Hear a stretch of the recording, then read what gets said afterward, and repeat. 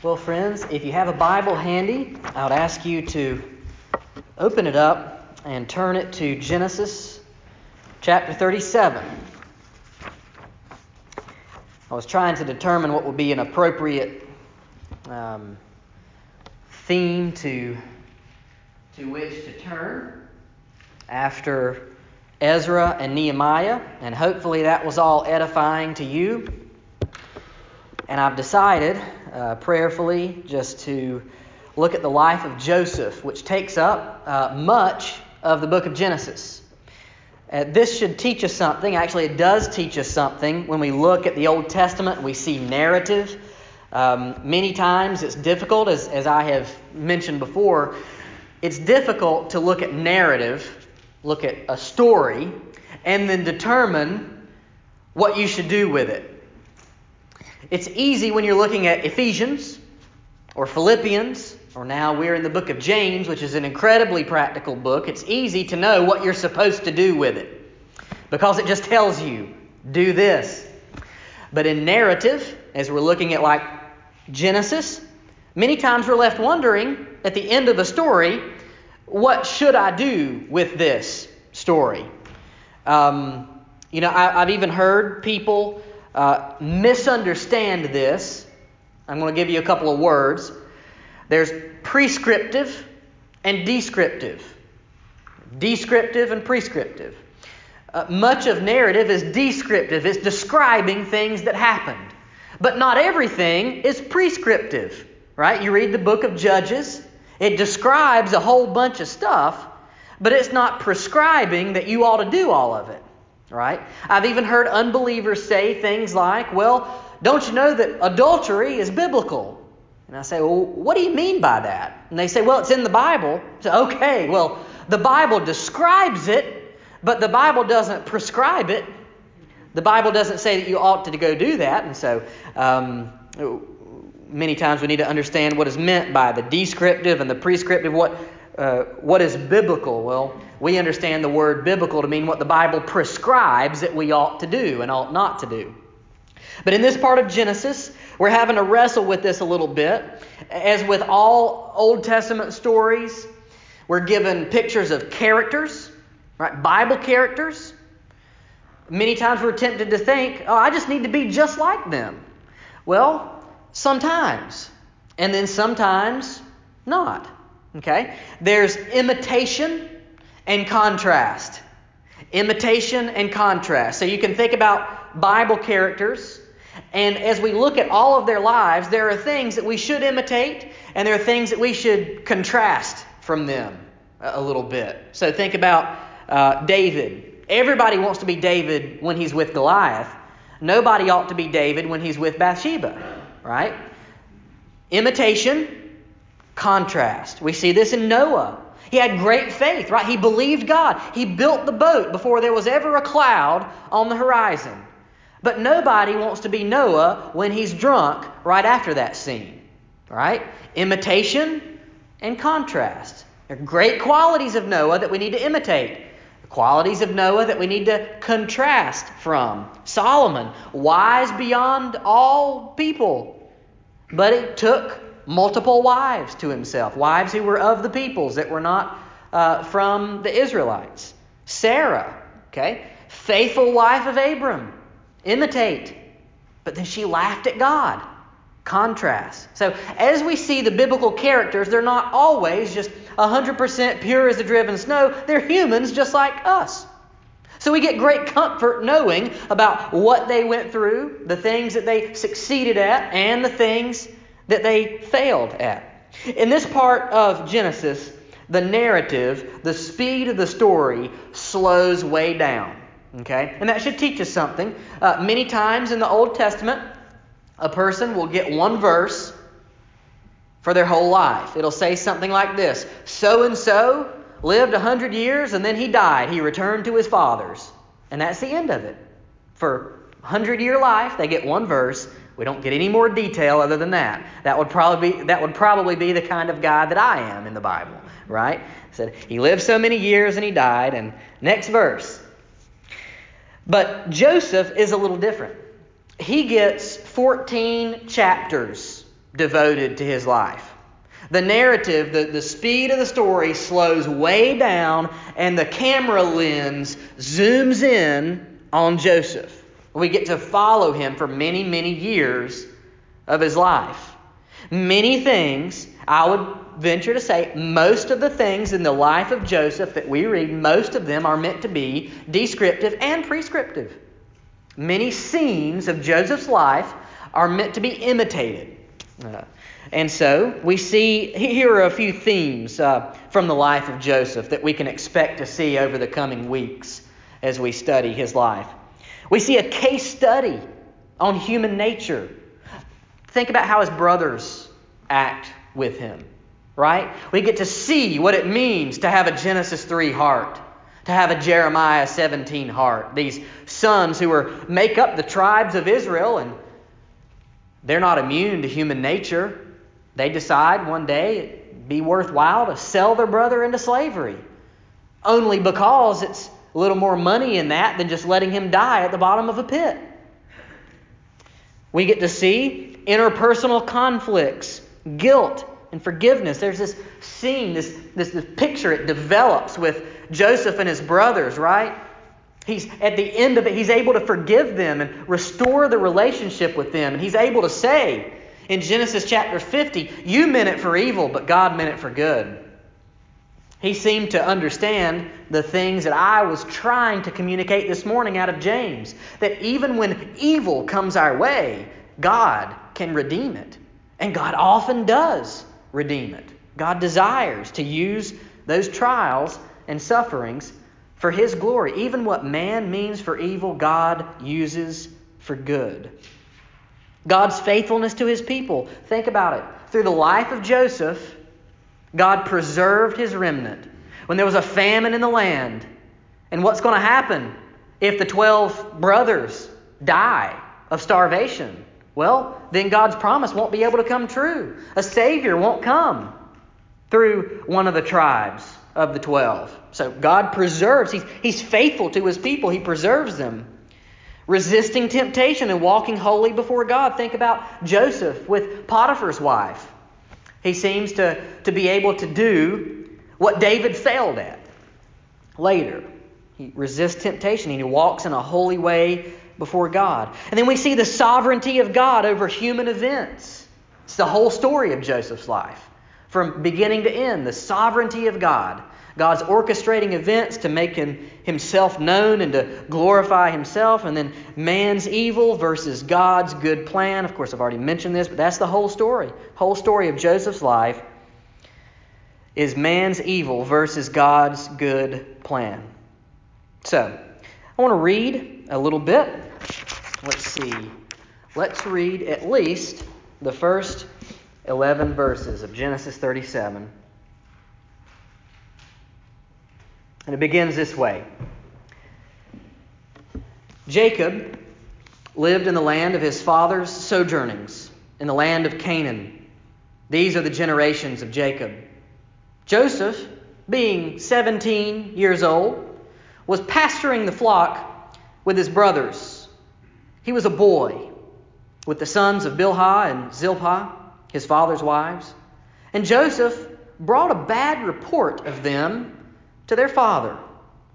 Now Israel, who is Jacob, he loved Joseph more than any other of his sons, because he was the son of his old age. And he made him a robe of many colors. But when his brothers saw that their father loved him more than all of his brothers, they hated him and could not speak peacefully to him. Now Joseph had a dream.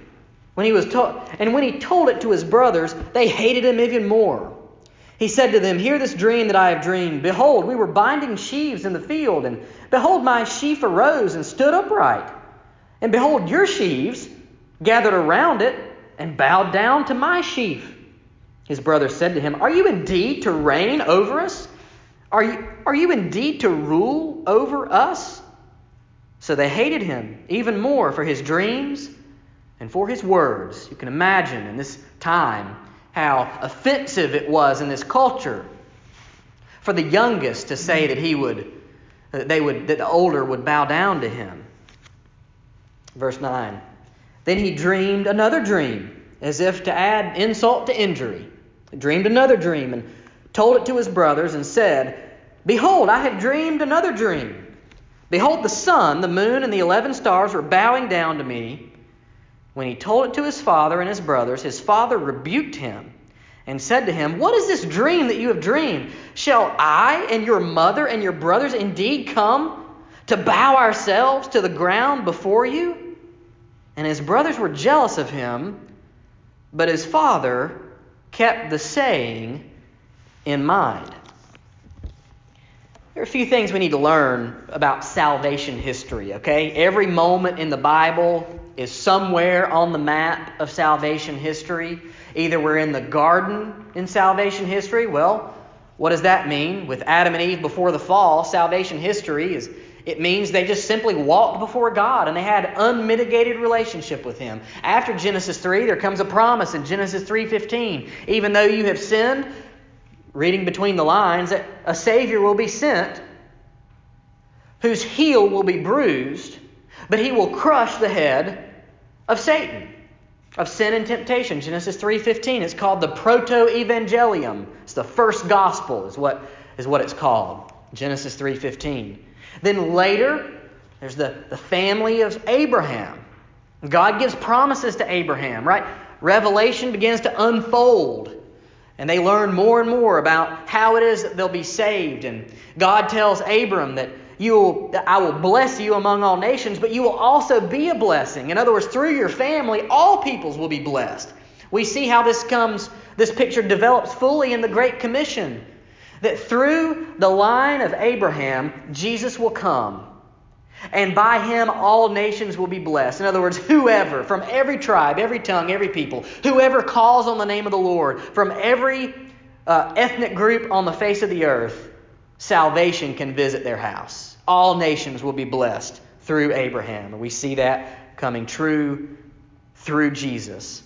Anyway, every moment in the Bible is somewhere on the map of salvation history. Here are a few things we learn about salvation history from the life of Joseph. The life of Joseph is such a big theme in Genesis that it almost looks like the promise will come through Joseph instead of, as we learn later, through Judah.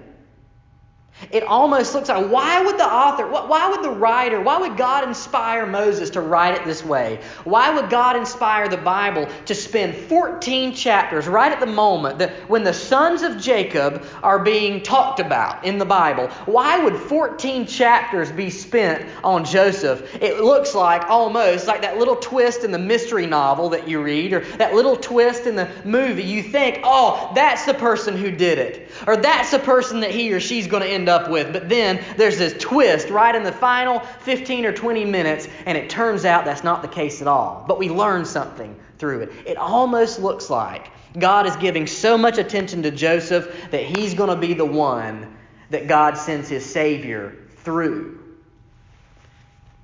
Joseph is the son of Jacob. The line went Abraham, Isaac, Jacob, and then there's a question mark. Is it going to be through Joseph? In the Old Testament, it seems that only Joseph and Daniel are the ones with the gift of dream interpretation. I can't think of others. Perhaps there are, and I'm missing someone. But either way, at any rate, in both instances, God does something big in salvation history. In the life of Joseph, He's preserving God's people from famine. And in the life of Daniel, He's keeping that remnant intact. He's showing that even in the darkest persecution, even in the reign of Nebuchadnezzar, even still, when the furnace is hot and when the lion's den is open for those who call on the name of the Lord, even in those moments, God is keeping a remnant faithful to Him who will not bow the knee. They will not eat the king's meat. They will not turn one way or another. They will stay faithful to God. So in both instances, God shows that He has preserved a remnant. So let's look at verses 1 through 4 as we learn about a special boy. Verses 1 through 4. I'll just read those again. Jacob lived in the land of his father's sojournings in the land of Canaan. These are the generations of Jacob. Joseph, though, being 17 years old, was pasturing the flock with his brothers. He was a boy with the sons of Bilhah and Zilpah, his father's wives. And Joseph brought a bad report of them to their father. Now Israel, it's Jacob, loved Joseph more than any other of his sons, because he was the son of his old age, and he made him a robe of many colors. But when his brothers saw that their father loved him more than all his brothers, they hated him and could not speak peacefully to him. See, Joseph was just 17. This is meant to tell us, and it reiterates to us after it tells us how old it is. He says, and Joseph was a boy. It's as if the Bible is trying to emphasize to us that his youth, his young age, means something for this story. In other words, his older brothers are about to take advantage of his youth. And perhaps his youth, his young age, he's 17, even though kids back then grew up a lot quicker than they do today. He's 17, he's still called a boy by the narrative here. His lack of judgment that we see grows through his life, his lack of judgment gets him in a little bit of trouble. I mean, because after all, if you have dreams, like the kind of dreams that he has, the last thing you want to do is share them with your brothers. But of course, seems like the younger you are, the more you're able to do a little bit of this. It gets you in a little bit of trouble. I don't know if that's your experience. He's the son of Rachel, whom Jacob loved more than Leah. Remember that. He's a son of Rachel, whom Jacob loved more than Leah. It seems that this special love that Jacob had for Rachel has been passed down to his son, who also gets special treatment from Dad. Not only is he a son of Rachel, but he's a son of his father's old age, right? He's the baby. He's the one that the Lord gave him later in life. And of course, it's important to say that although our Bibles, many of them say a coat of many colors or a multicolored coat, it's literally from the original languages, a richly ornamented robe. Richly ornamented robe. Perhaps your Bibles have a little number or a letter or something, and it directs you to go down to the bottom of the page to give you a more literal meaning for that. Maybe not. It was ultimately his father's preferential treatment of Joseph, perhaps which could have been sinful, right? Preference. We're going to learn in James on Sunday mornings that the sin of preferential treatment is something that we need to watch out for. It was ultimately his father's preferential treatment of Joseph that led to his brother's jealousy and hatred of him. And of course, Joseph didn't help matters himself by telling of his dreams and giving a bad report of his brothers, right? He kind of tattled on them out in the field. But we learn about a special gift. There's a special gift that Joseph seems to have, and it's the ability to dream elaborate dreams. Later in his life, this gift of dream interpretation will rescue him, right? Now it seems to be his Achilles heel, but later it will be the very thing that gets him, that God uses in his life, right? God doesn't just ordain ends, God ordains means. God doesn't simply call people to salvation. He calls us to go tell people the gospel so that others can hear and turn and believe and repent. That's a good example of that. But we see in verses 5 through 9, now Joseph had a dream, and when he told it to his brothers, they hated him even more. He said to them, "Hear this dream that I have dreamed. Behold, we were binding sheaves in the field, and behold, my sheaf arose and stood upright, and behold, your sheaves gathered around it and bowed down to my sheaf." His brothers said to him, "Are you indeed to reign over us? Are you indeed to rule over us?" So they hated him even more for his dreams and for his words. Then he dreamed another dream and told it to his brothers and said, "Behold, I have dreamed another dream. Behold, the sun, the moon, and the 11 stars were bowing down to me." Joseph had a unique ability to dream these very elaborate dreams. And the question that we have as we're reading through the story, are these dreams going to come true? Are we going to see something later that confirms that what he's dreaming is true? The answer is yes, of course. All we know at this point, though, is that they set Joseph up against his brothers, and it further inflamed their jealousy, right? We can see the tension building. This is the point in the movie where the music begins to change, right? Foreshadowing happens. There's some things that looks like, wonder how this relationship with Joseph and his brothers is going to end up. And of course, all we have to look to is the next paragraph to find out. But for now, all we know is that Joseph has irritated his brothers, has irritated their jealousy. He has two dreams, a sheaf and the stars, and all of them seem to suggest, if they are true, seem to suggest that somehow Joseph will be elevated above his brothers. There's a special prophecy here, verses 10 and 11. I'd ask you to read with me in verses 10 and 11. But when he told it to his father and to his brothers, his father rebuked him and said to him, "What is this dream that you have dreamed?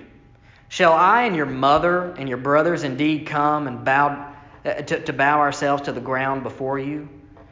And his brothers were jealous of him, but his father kept the saying in mind. I don't know exactly what this is pointing to, where it says that initially his father rebukes him. And then his brothers get jealous, and then at the end his father keeps these things in mind. I don't know if it means that his father remembers these things for later, while all his brothers can see is red. All they can see is jealousy and hatred. But it's a little bit of foreshadowing, because chapter 49 and in other places in Genesis, it's going to become important, the things that Joseph has dreamed and that he told his father and his brothers. See, these dreams resurface, if you want to flip in your Bibles to Genesis 42. These dreams resurface at a very important moment. Genesis 42, beginning in verse 6. When his brothers come to get grain because they're about to starve. Now Joseph was governor over the land. He was the one who sold to all the people of the land. And Joseph's brothers came and bowed themselves before him with their faces to the ground. Does that sound familiar? Bowing down before Joseph with their faces to the ground. One had risen up and stood upright, but the others crowded around him and bowed down, right? Sounds like a dream we've heard of. Joseph saw his brothers and recognized him, but he treated them like strangers and spoke roughly to them. "Where do you come from?" he said. And they said, "From the land of Canaan, to buy food." Joseph recognized his brothers, but they did not recognize him. And Joseph remembered the dreams that he had dreamed of them. And he said to them, "You are spies. You have come to see the nakedness of the land." And they said to him, "No, my lord, your servants have come to buy food. We are all the sons of one man. We are honest men." You can hear Joseph scoffing under his breath. "We are honest men. Your servants have never been spies." Now, we've been murderers. We've been slave traders, but we've never been spies. It's like, I suppose this is technically true. They're trying to present themselves as good people. These dreams resurface, though, at a crucial moment. Joseph proves, however, to be just a parenthesis in God's plan. God uses him. God uses his life and his ministry to preserve the people of Israel, but Joseph is not the point. And this is where we fast forward even more to Genesis 49, verses 8 through 10.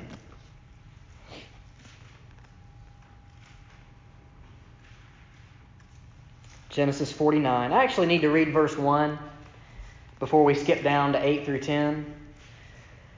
But Genesis 49 says this. Then Jacob called his sons and said, "Gather yourselves together, so that I may tell you what shall happen to you in days to come." Look down at verse 8. "Judah, your brothers shall praise you. Your hand shall be on the neck of your enemies. Your father's sons shall bow down before you. Judah is a lion's cub. From the prey, my son, you have gone up. He stooped down, he crouched as a lion and as a lioness. Who dares rouse him? The scepter, the scepter, who holds the scepter? Well, the king does, right? The scepter shall not depart from Judah, nor the ruler's staff from between his feet. And by the way, this is, we're all adults in the room, but between your feet, that's actually a sexual reference. It has to do with your offspring from between your feet. He's saying, the scepter shall not depart from Judah, nor the ruler's staff from between his feet. In other words, the king, the ruler, is going to come from your loins. He's going to come through your line, he's saying of Judah, until tribute comes to him, and to him shall be the obedience of the peoples. So, while it looks like, for many, many chapters, it looks like Joseph is going to be the one who's going to be exalted. It looks like Joseph is going to be the one who the ruler's staff comes from between his feet, who the scepter never departs from his children and children's children. It turns out it's not the case at all. It's going to be Judah and through his family. But now, what does this mean? Does this mean that God has lied? Does this mean that the prophecies and the dreams haven't come true? No, not at all. Look at, I know we're flipping back and forth, but go to Genesis 41. Genesis 41, verse 32.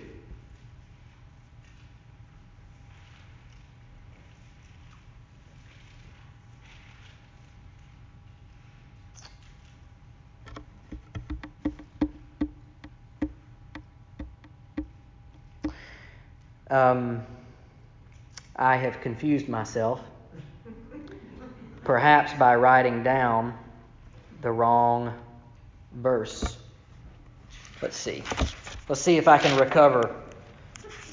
To err is human, but to recover is divine.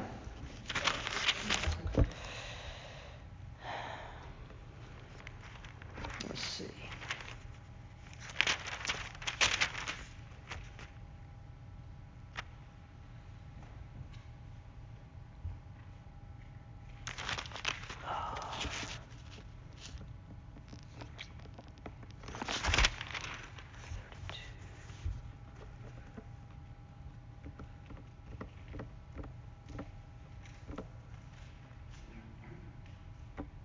I hope this is not too awkward for you, because it's incredibly awkward for me.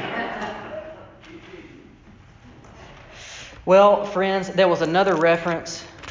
I can't tell you how many times in my life I've done this very thing, and it frustrates me to no end. I need to proof these things before I print these out. Anyway, there is another passage. I think that the story is... let me try to summarize the story. Joseph was used by God in a big way to preserve the remnant, right? That's whether or not your pastor has the scripture down. That's what the story says. Okay, that God used the life of Joseph to preserve the remnant. God prophesied through Joseph's dream. He prophesied that his brothers would bow down to him, but just not in the spiritual sense that would happen through Judah.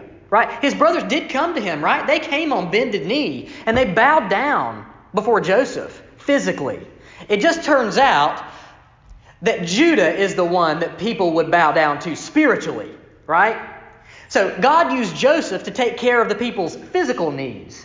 But God was going to use Judah to take care of the people's spiritual needs by letting the ruler come from between his feet, by letting the ruler, the scepter would never depart from his children and his children's children. In other words, the Savior would one day come through the offspring of Judah, just like God had saved the family physically in this moment through Joseph. Okay? So Joseph is kind of like a picture. He's the shadow looking toward Judah. Right? God preserves his people physically through Joseph, but God is going to save his people eternally through Judah. That's the moral of the story. And of course, we see this ultimate bowing down in Romans chapter 14. This is not on your papers, but I'll read this to you. Romans chapter 14, verse 11. While Joseph's brothers bowed down to him in space and time, we will bow down to the offspring of Judah for eternity. It says this in Romans 14, verse 11. For it is written, as I live, says the Lord, every knee shall bow down to me, and every tongue shall confess to God. So each of us will give an account to God of himself. The reality is this, friends. God prophesied that people would bow down to Joseph, and they did. But God has prophesied something even grander and even sweeter than that. And that is that through Judah, there would be a Savior come, that everyone, whether separated from God in hell or whether at his feet in heaven, every knee will bow, every tongue will confess who he is. Friends, this is good news. This is news worth telling. That we have a Savior who has provided for us. He's a Savior worth worshiping, and He has given us everything that we need for life and godliness. Friends, I pray that we would go out tonight with this message on our lips, telling others that one day, even though it may offend them, just as it offended the brothers of Joseph, bow down to me? Well, no one likes to hear this story, but we will all bow down to Jesus one day. Friends, let's be quick to share the gospel, because that day is coming quicker than we may think. Let's pray. God, you're so good to us. You give us everything that we need. I pray that as we begin this short little journey of reading about the life of Joseph, as we begin this journey of learning what is descriptive of him and what is prescriptive, how we might be able to orient our lives, how we might be able to imitate the good things that we see in the life of Joseph, Lord, that you would give us strength. You would give us strength to see and wisdom to see how it is that we should apply this word to our lives. Lord, I pray that we would be quick to go out from this place to tell others of Jesus, because we know that just as Joseph's brothers bowed down to him, we will all bow down to the offspring of Judah, the offspring of God's plan, the God-man, Jesus Christ, fully God and fully man. I pray that we would look to him. I pray that he would give us strength, and I pray that we could tell others about him. In the name of Jesus, amen.